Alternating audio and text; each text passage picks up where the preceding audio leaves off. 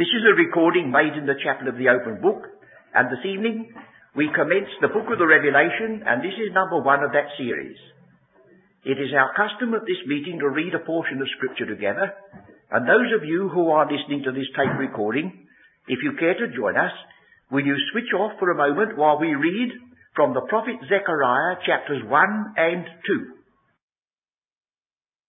2. As a part of our study of the book of the Revelation, upon which we're about to embark, I want to give a fair survey of the testimony of these minor prophets.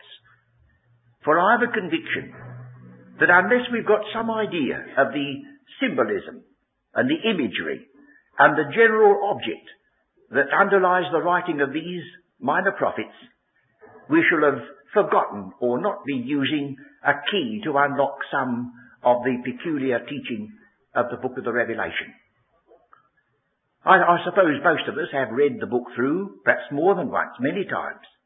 But we have to admit that there are allusions and references that seem to have very little meaning, simply because we haven't got our alphabet.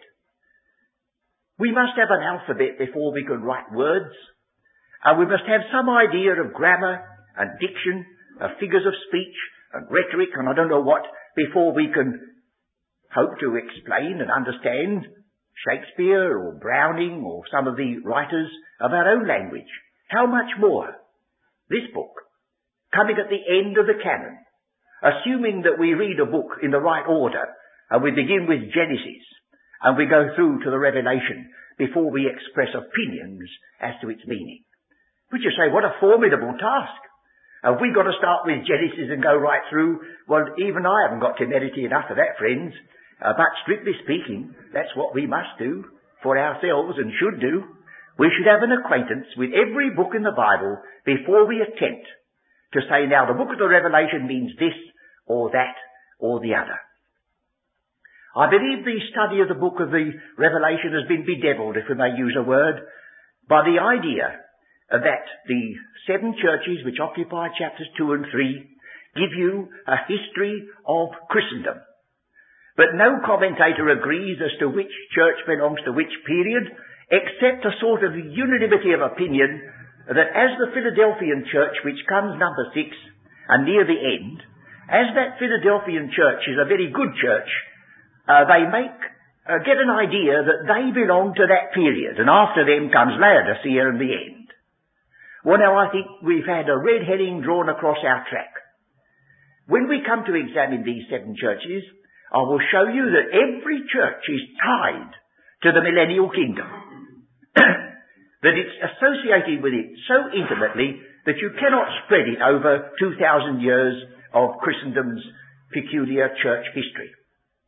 But if we come to the book of the Revelation with our hearts and our minds fortified by the purpose of the ages that begins with Genesis, the conflict that we find with Pharaoh in Exodus, with the vials and plagues that fall, while we're getting ready to think about the plagues that fall in the book of the Revelation. When we look at the beginning of Genesis and read in the beginning, God created the heavens and the earth, and we have the 6 days creation, we are almost anticipating that we're going to read, the former heavens has passed away, and I saw a new heaven and a new earth. When we see man forfeiting the garden, we're already thinking, but a day is coming when they shall have a right to the tree of life, and there'll be the river of the water of life in that garden. And then when we read that curse and sin and death and sorrow come in the first chapters of Revelation, and we read in the last chapters of the book of the Revelation, there shall be no more sin, no more curse, no more death, and even God himself is to wipe away all tears from all faces. My, you say, here we've got a book that begins to show that the purpose is one. We're not going to be sidetracked by some of these peculiar views about this church or that church. This is the mighty purpose of the ages, and the wheel has come full circle. When we think of the book of Exodus, Pharaoh is only an anticipation of the great anti-Christian beast who says, I know not God, and insists upon his people with all the degradation that he made Israel serve in bitterness and in bondage. And then we have the two witnesses in the book of the Revelation that go and stand before a greater Pharaoh, and they cast their, as it were, staff down, and they do their miracles for a limited period. And so we could go on right through the Old Testament. But there are some things in these minor prophets which impinge very closely on this prophetic book, the book of the Revelation. We have had a little study in the prophecy of Daniel, and you remember that the 49 or the 77s lead us first of all to the advent of Christ in the past, and then, without much more to be said, focus attention upon the last 7 years, when in the midst of it the anti-Christian power will break his covenant with Israel, and the time of Jacob's trouble, which lasts 3 years and a half, just after the last 7, shall break loose. Well, that's all embedded in the book of the Revelation. There it is. And so we go on. Now, we were looking this evening in our reading at the prophet Zechariah. Shall we commence the study of the book of the Revelation by looking at Zechariah again, just in passing? We have here the Lord revealing a little bit of his heart. When he said, he was very sore displeased, but the heathen, they helped it. They helped it on. And we are reminded that God is not indifferent to the fact that his chosen people have been so chastised by him. There's another side to that story. Because even though they had turned against him, he reminds us that he that toucheth you touches the apple of his eye. That's another side. And then the insistence we have in these two chapters about the restoring of Jerusalem. It comes over and over and over again in these. And ultimately, Babylon comes into view, as you know, the north country of Babylon. And I think we can borrow the title of a novel you may have read, and we can say without, in any measure, being irreverent, that the Bible is the tale of two cities. The first city comes before us as Babel, and it is followed after a few chapters with Salem, Melchizedek, king of Salem. And the story of the Bible is linked with the fate of those two cities.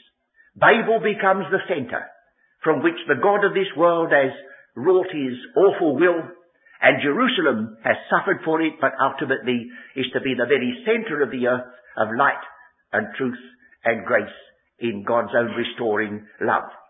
And so we have many things. I suppose as you were reading, and you had the passage which speaks about the 4 horses, where it speaks about some were red and speckled and white, your thoughts went to the 4 horses of the book of the Revelation, where they are now defined as referring to war and famine and pestilence and death. So the one is supplying you with, as it were, answers to problems that you will meet when you look at that book. As we go through these minor prophets, we find they focus attention upon the coming of Christ. We shall see that the coming of Christ is definitely mentioned. We'll anticipate in Zechariah, and then we'll turn the page to the book of the Revelation. In the 12th chapter, we read these words in verse 10. Verse 9 is rather getting near to the times in which we live.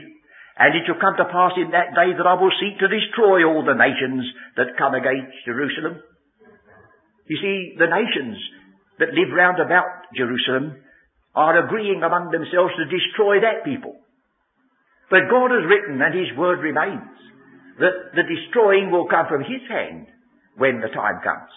And I will pour upon the house of David and upon the inhabitants of Jerusalem the spirit of grace and of supplication, and they shall look upon me whom they have pierced. That is the one critical thing that must take place before this people can be restored and blessed. They shall look upon me, said the Lord who is dictating this book. They shall look upon me whom they have pierced. And when they do that, a nation shall be born in a day. And then you are told in chapter 14 the words that are written concerning the fate of that city Jerusalem. Behold, the day of the Lord cometh, and thy spoil shall be divided in the midst of thee. For I will gather all nations against Jerusalem to battle. That's coming, friends. They're plotting it, they're planning it, they're arranging it. They're getting all ready. They've tried it several times. They'll try it once again. And then it says, in verse 4, and his feet shall stand in that day upon the Mount of Olives. And the book of the Acts tells us that when our Saviour ascended from the Mount of Olives, and the disciples stood looking up, two angels in white said to them, Ye men of Galilee, why stand ye gazing into heaven? This same Jesus, whom ye have seen go into heaven, shall so come in like manner. So there's no possibility of spiritualizing the Mount of Olives. And if you were trying to spiritualize it, have a go at this. It says, his feet shall stand in that day upon the Mount of Olives, which is before Jerusalem on the east. And he goes on to tell you that it is so many furlongs. Well, you can't do that with this, you see. It's on the east. It's that particular place. It belongs to that spot. And you're told what is going to happen. Well, now we'll move, shall we, to the book of the Revelation itself, to get some little idea of the general construction of the book as a whole. You noticed, didn't you, that Zechariah, like John, had an angelic messenger. The angel said to him this, and the angel said to him that. And wasn't it a lovely little thought that another angel came along and said to the other angel, here, you go and run and tell him Jerusalem shall yet be restored. Don't you see, friends? However human it may be, however much there may be figures, it's all to tell us that in glory itself, among the angels of God, they are not indifferent to what's going on down here with regard to God's people and his purpose. So the angel was told to run and speak to this young man. Jerusalem shall yet be restored. And then if we'd gone on reading Zechariah, we'd find that Satan comes forward, the great opponent, the opposing force against the restoration of that people and the giving them of their high priestly place. So we may read that when we come together next time with this subject and get further light upon the book of the Revelation from Old Testament pictures. Now, first of all, the word revelation. I believe there was a quiz on the wireless. I never saw it or heard it. I don't mean to say I'm saying I'm so good I never look at it or listen to it, but I didn't. But one of the questions was, what is the title of the last book in the New Testament in the Authorized Version? And the answer, of course, is the Revelation of St. John the Divine. Well, that's not the title of the book. That's only the title given in our translation. It's not the revelation of St. John the Divine. It's the revelation of Jesus Christ given to St. John, if you like. But why he's called the Divine more than Paul or Peter or James, we can't find out because the folks who wrote it have passed away. But this word revelation, we know that the Greek word is the word apocalypse because it's so very many times used. Don't mix it up with the word apocrypha. The word apocrypha means something which is hidden away, and the word apocalypse means taking a veil away, just the opposite, unveiling, revealing. Now, do you remember the last chapter of Daniel? Daniel had all those visions and all those prophecies, and he was still pondering in his heart what they could mean. He hadn't got a full answer. And the Lord said, all right, Daniel, all right. Go thy way.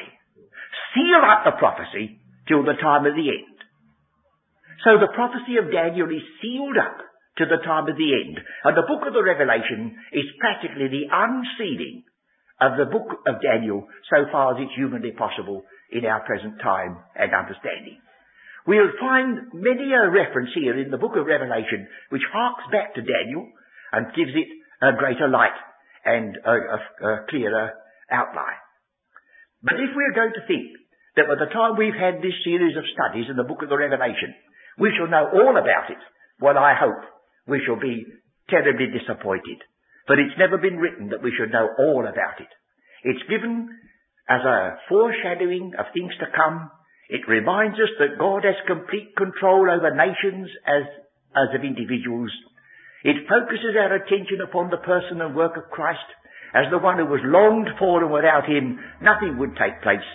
It encourages us to stand firm by the insistence upon the fact that he that overcometh shall sit with him in his throne. But it uses such figures and such imagery as to leave us still wondering what some of them could imply. But as I've said earlier, it's something to be thankful for that some of these images will never be fully understood by us, because they can only be understood when you're in the terrible days that are there foreshadowed. Now, if you say, I'd rather be there in the day of the Great Tribulation and understand what it means, and then to live in the present day and have a hope that takes me beyond it, well, as they say, there's no accounting for taste. So if we approach it in that spirit, as far as God will give us light, we'll be thankful.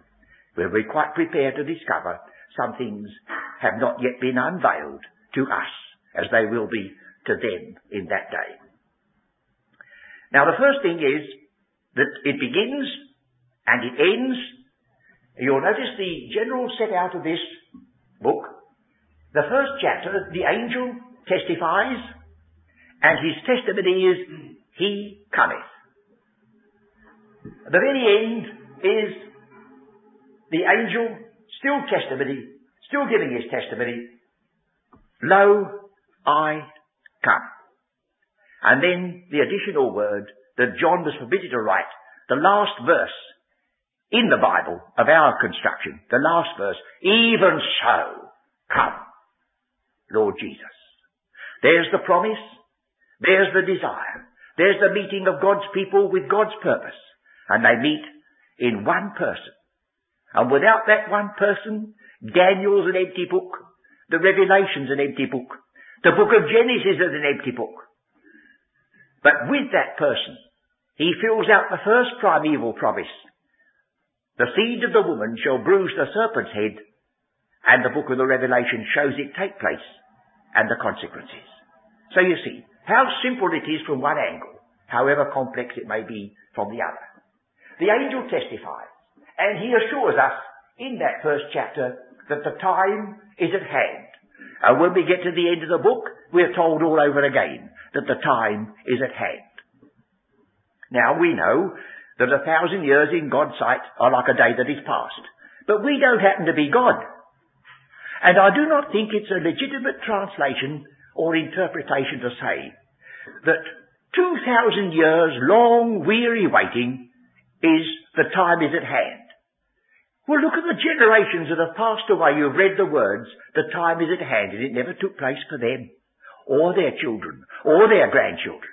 No, if these words mean, as they seem to mean, that it was imminent, this book is written in view of the last few days of this present age before the end comes. The time is at hand. And then we have, in the first, he speaks about the 7 stars which are in his hand, and when we get to the last chapter, he claims to be the bright and morning star. Whatever the 7 stars may stand for, they are but a cluster that gather round him, and he once again is the preeminent one. I am the bright and morning star. And then the last words, I am the Alpha and the Omega. You know the Greek alphabet takes its name from the words, the names of the 2 letters, Alpha, Beta. It goes Alpha, Beta, Gamma, Delta. And it goes right on to Omega. There are 2 letter O's in the Greek alphabet. There's the Omicron, which gives us our word microbe or microscope. That's little o. And Omega is big O. And Christ says, I am Alpha and Omega. That's the first and the last. But any Hebrew would also see this, that Christ was the vowel that made the word live. I suppose you know that, strictly speaking, the original Hebrew of the Old Testament had no vowels. You could read it if you knew the language and you wouldn't make mistakes. But when it became an unspoken language, the Masoretes, they invented a lot of dots and dashes, which are enough to drive you crazy, to show the Gentile how to read Hebrew. So sometimes, you see, we have an argument as to whether it means this or that. Supposing you saw a sentence, RNGTHBLL. Would that mean ring the bell, or would it mean ring the bull? Well, it depends on whether you're standing outside a door or in a farmyard, you see. But of course the context would tell you. But you see, if you've got a book like that, what possibilities of misunderstanding? Christ says, I fill it out. I give you the essential meaning of every word of God. I am the Alpha and the Omega, not only the beginning or the end. I am the vowel that does away with all the conjectural vowel points. And so we might go on. So you've got this, haven't you? That the angel that was speaking to John in the first chapter hasn't left him. He's shown him all this right the way through and brings it right out to the end. It's one book. Not to be divided and so some belongs to past history, some belongs to this and that and the other. One book with one feature all the time in view. Well, then we have chapters 2 and 3, which are letters sent to 7 churches. And they are all in Asia Minor. In the first chapter, we read these words. John, verse 4, John, to the 7 churches which are in Asia. Well, that sounds very much like a correct address, doesn't it? And when we get chapters 2 and 3, we find that every one of these churches that are addressed were towns or cities in Asia Minor. Ephesus, Smyrna, Pergamos, Philadelphia, Laodicea. They were all places on the map. Well, why should we go and spiritualize them all away? That does despite to the Word of God. You know, there is a little company in Jerusalem that have no definite relationship with Gentile churches. They say, why should we? We are Messianic Christians. We are Jewish people who believe that Jesus Christ was the true Messiah and that in Jerusalem. And they have their meetings. And they have some things to do with keeping the Sabbath, different from ourselves. But they're a little bit of a thorn in the side of the rulers of Israel. Because while they're there, you see, they keep the thought going that perhaps they made a mistake in the past. And I'm waiting to see a notice in the paper that they're going to be expelled from Jerusalem. And I'm waiting to see that somebody says that my grandmother has written to say that there's a nice little place in Smyrna that would just accommodate you lovely. And they migrate to Asia Minor, and there starts the 7 assemblies at the time of the end. They're not necessarily ever started yet. And they are related to Israel because they're called, some it says, have come in and they say they are Jews and are not. Well, into what Christian church would anybody come today and pretend he was a Jew? Unless you're going to spiritualize that away and make the Jew into something else, you see. He speaks of the synagogue of Satan. Well, we don't use the word synagogue today. So leave it there it is. In Asia, there will be 7 assemblies, very much connected with the time of the end, and then we get this, as we shall discover, that to every one of those churches, whatever else they may differ, there's one thing consistent. 7 times over, to him that overcometh. Now that's meeting you at the beginning of the book. And all the way through this book, at different intervals, it comes out. They overcame because of the blood of the Lamb and the word of their testimony, and they loved not their lives unto the death. And then we see them in the 20th chapter, those who were beheaded for the witness of Jesus. These overcomers, at long last, they live and reign with Christ 1,000 years. And all the rest of the book of the Revelation is subsidiary. That little group, that little overcoming remnant, struggling their way through anti-Christian persecution, dying for the truth, eventually reigning in glory with their Lord, is the backbone of the book. And all the rest of it, all the rest of the movements of the nations, the vials, the judgments, the seals, the anti-Christian beast, the breaking of the covenant, they're all there, but it's all impinging upon that one little company. Let's be glad we've got a sort of thread to lead us through this labyrinth. Him that overcometh. We'll see that as we go through. So we've got here, under this chapter 2 and 3, a remnant on the earth, The time of tribulation is most obvious because it mentions about tribulation. You shall suffer tribulation. Be thou faithful unto death, and I will give thee the crown of life. Well, that's not an empty word. That means martyrdom is in the offing. And also the New Jerusalem comes into view. Among other rewards that is offered to these overcomers is that he will write upon him the name of the city of my God that comes down from heaven, the New Jerusalem. Well, you see, that means these people are linked with the very time of the book of the Revelation, not 2,000 years ago to some aspect of the church which has long been forgotten. At the other end, balancing that, we have not this earth with a remnant on it, but we have a new heavens and a new earth, and not a time of tribulation and suffering in view of a future New Jerusalem, but the blessed words, no more sorrow, no more sin, no more death. And the New Jerusalem is now not something which is future you've got to wait for, but it's there. And they have a right, and the doors are open, and they walk through the gates and along the golden streets. I don't think they're going to sing Hebrew spirituals up there, but they'll have the same spirit. I suppose you know why those Hebrew spirituals have got such a pull. They had such a time of it, didn't they? Labouring in the fields, masters that were not kind, and all the time they were thinking, oh, for the day when we walk those golden streets. Oh, them golden slippers. You know, we laugh, don't we?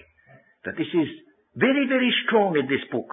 The lure and the goal of that day when that city shall represent God upon the earth.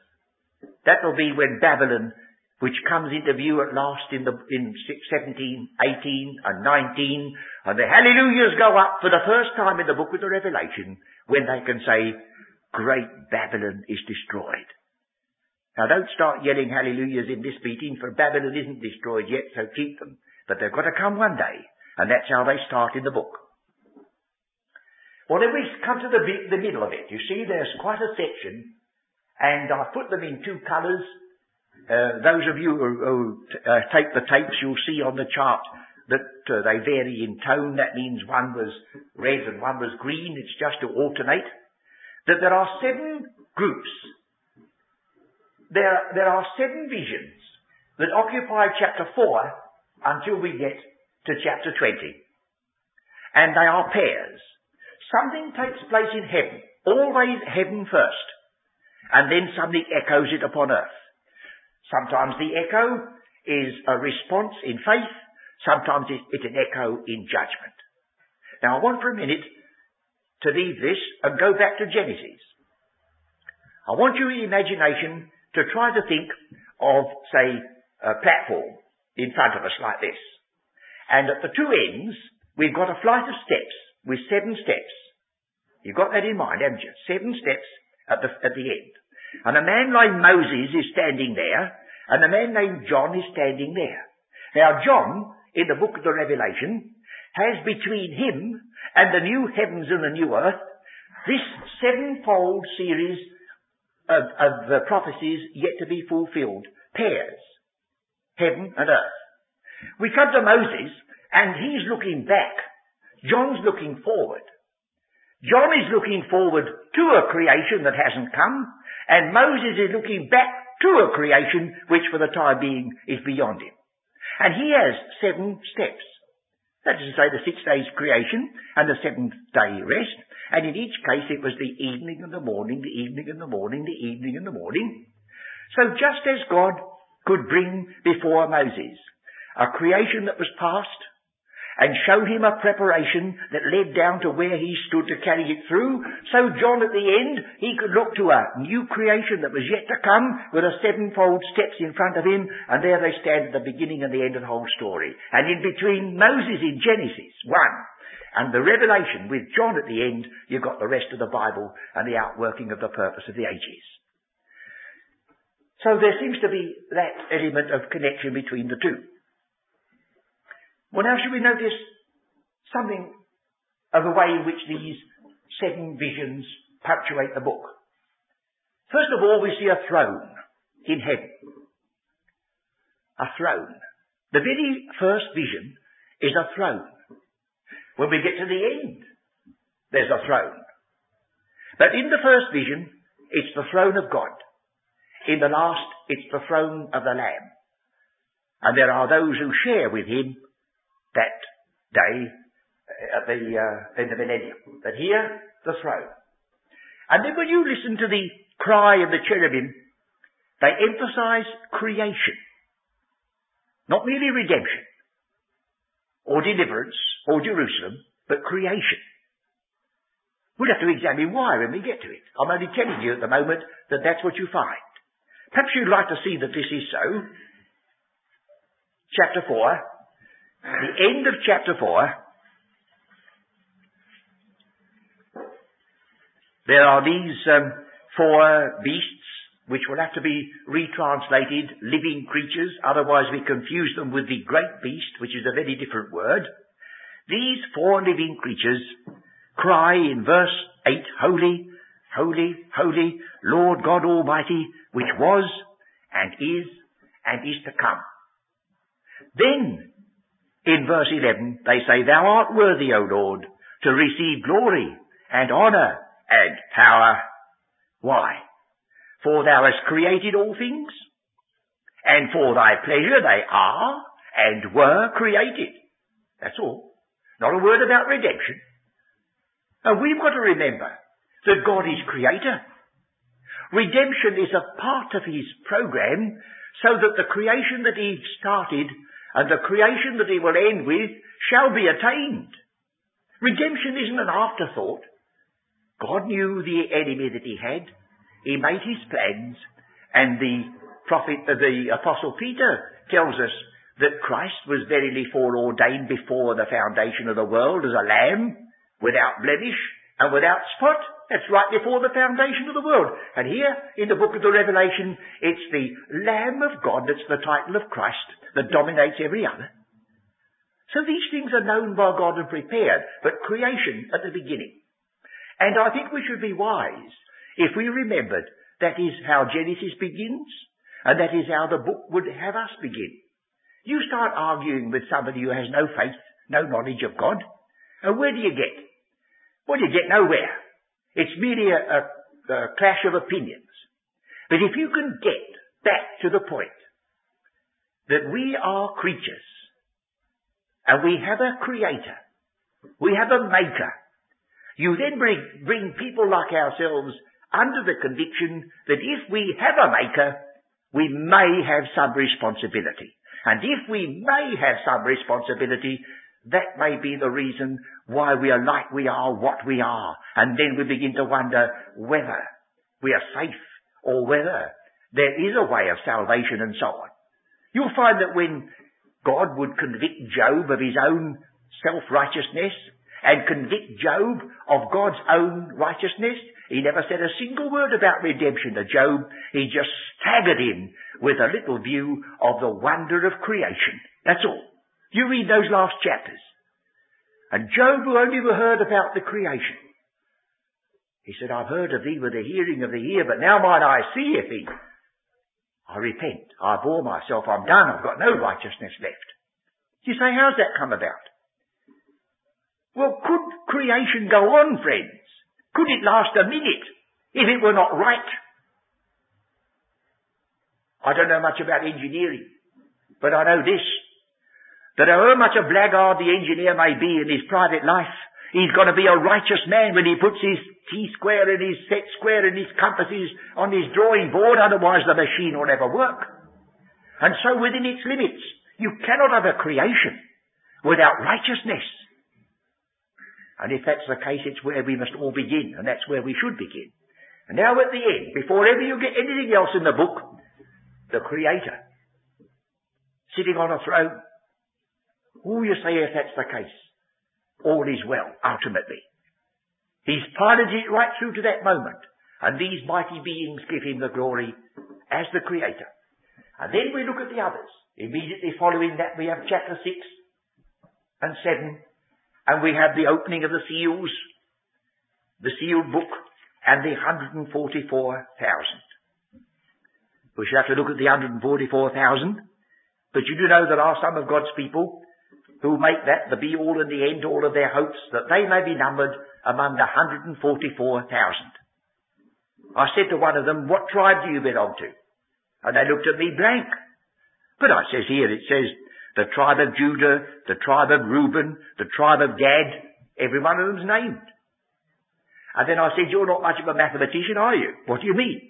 Well, look at the millions of people that are in London.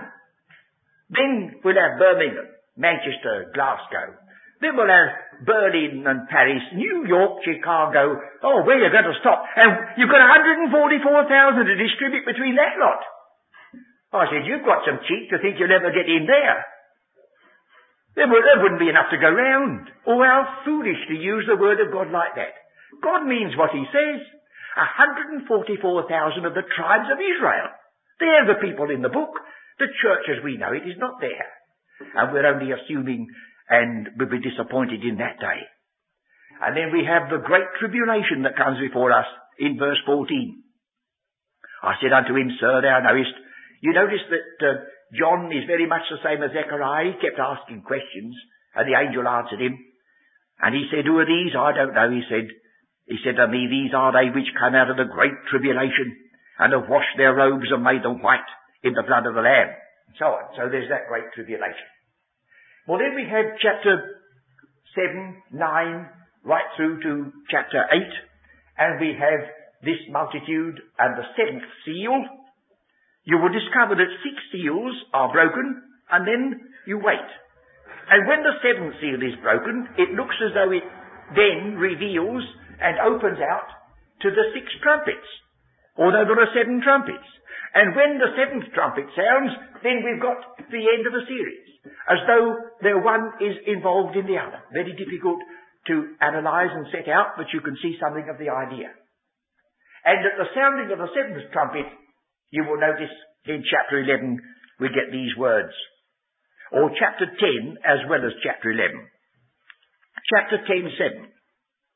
But in the days of the voice of the 7th angel, when it shall begin to sound, the mystery of God shall be finished. What mystery? Well, as far as we know, all mysteries. All the mysteries of God that we read of in prophecy, in the Gospels, in the epistles, in the Revelation itself, the mystery of God finished. All out into the open at last. When? When he's out into the open at last. When the 7th angel sounds, what happens when he sounds? Chapter 11, verse 15. And the 7th angel sounded, and there were great voices in heaven saying, the kingdoms of this world are become the kingdoms of our Lord and of his Christ, and he shall reign for ever and ever. That's what's going to happen when the 7th angel sounds. So no wonder it's a marvellous feeling to think we've reached that point. But there's much to be done before we get to the end, and it goes back on the story in chapter 12. We have the figure of a woman clothed with the sun, the dragon waiting to devour the child that is to be born, and that child, we are told in verse 5, she brought forth a man-child who was to rule all nations with a rod of iron, and her child was caught up unto God and to his throne.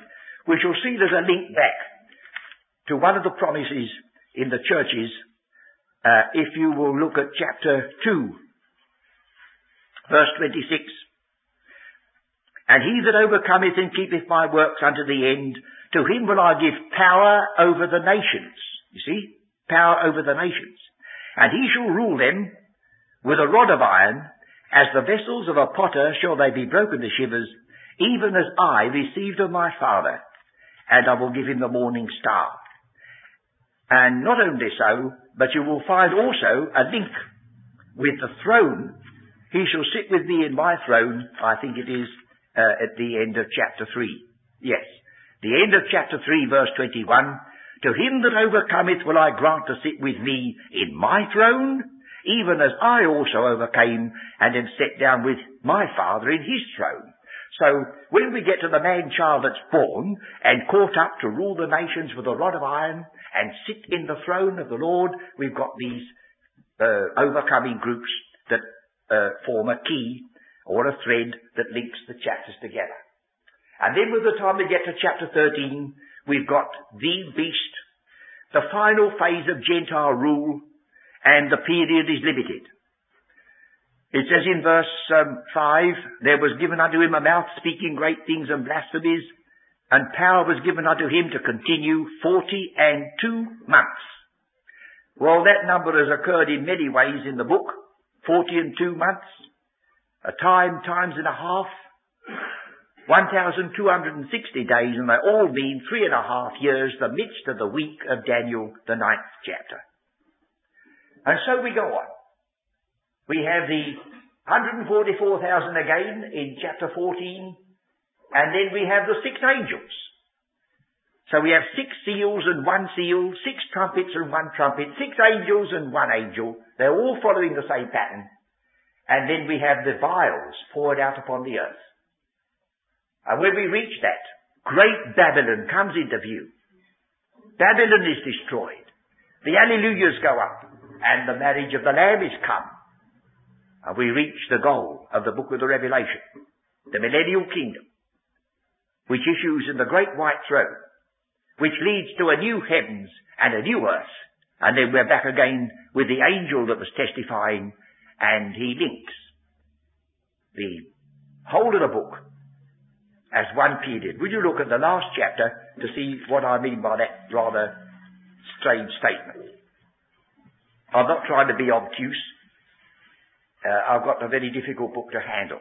But I would like you to notice these words. The last chapter, verse 18. For I testify unto every man that heareth the words of the prophecy of this book.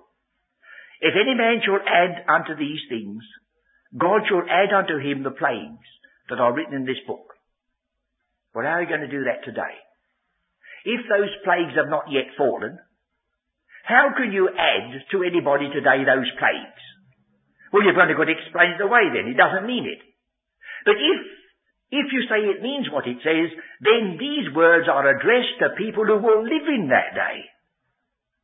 And he goes on to say further, if any man shall take away from the words of the book of this prophecy, God shall take away his part out of the book of life, and out of the holy city, and from the things which are written in this book.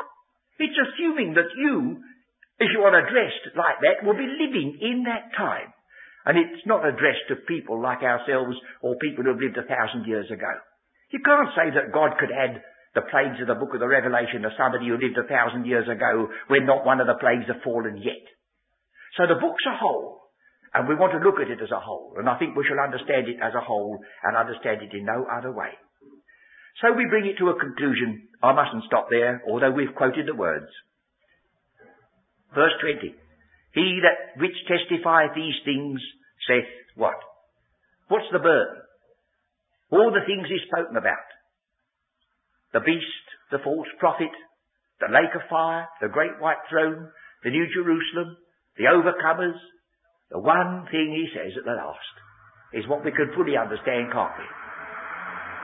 He which testifieth these things saith, surely I come quickly. And then the word amen comes. Now who says that? Well, I don't know, friends. I have a feeling there's a blend here.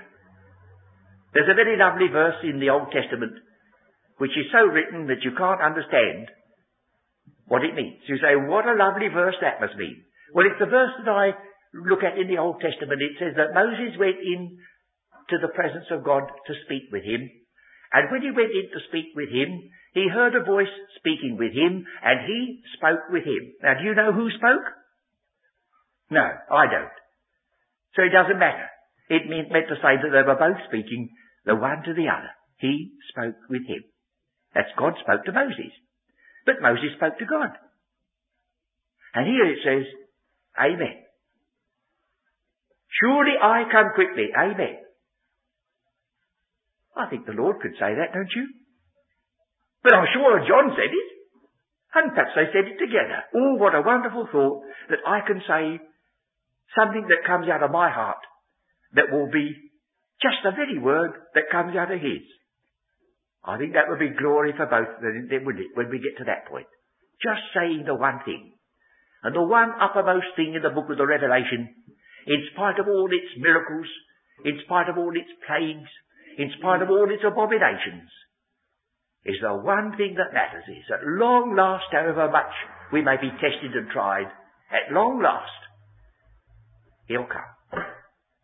And when he comes, he brings with him the solution of the enigma of the ages. When he comes, the mystery of God is finished. When he comes, it will no longer be said by a poet, right forever on the scaffold, wrong forever on the throne. Oh no, that'll be finished. So he says, surely I come quickly. Amen. Even so, come, Lord Jesus. Then he brings it to a conclusion. The grace of our Lord Jesus Christ be with you all. Amen. Why? Oh, well, that's got to last you during the interval. Grace for the interval. Glory when he comes. The Lord will give both grace and glory. No good thing will he withhold from them that walk uprightly. Well, I don't think there's very much that I can say that would be profitable unless we start now, and that would take us too far afield and too long a time. I've tried in this first study to do two things. To link together this book of the Revelation with Old Testament imagery and prophecy. I want to do that continuously, and I think we shall discover that it will be a help to us all the time to keep that very vividly in our minds.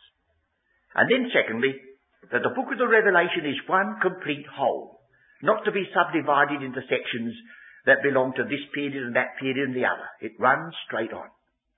And then thirdly, that the focus, the goal, is something beyond all the intricacies of prophetic interpretation. They shall look upon me whom they pierced. His feet shall stand in that day upon the Mount of Olives, looking for that blessed hope and the glorious appearing of our great God and Saviour Jesus Christ. Whichever passage you take, whether it belongs to one phase of his coming or another, that is the burden of prophecy. That at long last, and the only way in which prophecy can ever be fulfilled, and God's purpose brought to a wonderful fruition and end, is this coming of Christ. The first part of his purpose was fulfilled when he came in humility, when he laid aside his glory, when he was born at Bethlehem and lived at Nazareth. As the Son of Man, he had nowhere to lay his head, and the only crown he ever wore was made of thorns. That's the Son of Man in Matthew. And then we get the same Son of Man in the book of the Revelation.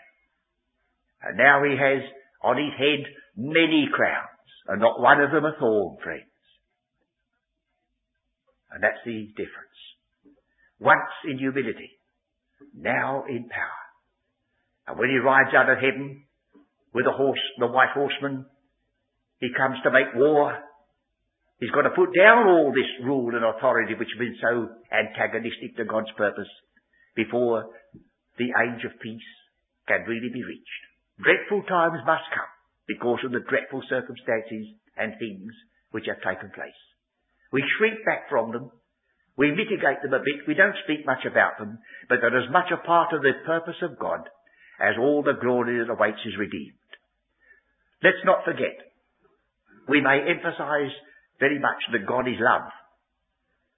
But I also read in the same book that our God is a consuming fire. And I dare not say one is true and the other I won't say much about.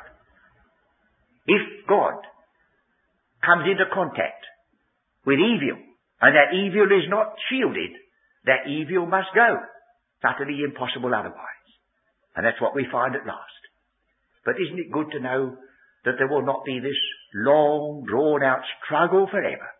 It's long enough in all conscience, but it's got its limits. One day, there's going to be peace in such a form that has never been enjoyed up to the present moment. And if that can be perceived and entered into by faith, anticipating, well, it's a joy to our hearts, isn't it? So here we have this book, the book of the unveiling of Jesus Christ. As the writer of this same book said in the Gospel, whom having not seen, we love. Or as he said rather, quoting the words of Christ, you, Thomas, have believed because you've seen. Blessed are they who, though they have not seen, have believed. Well, we don't live in the day of the revelation.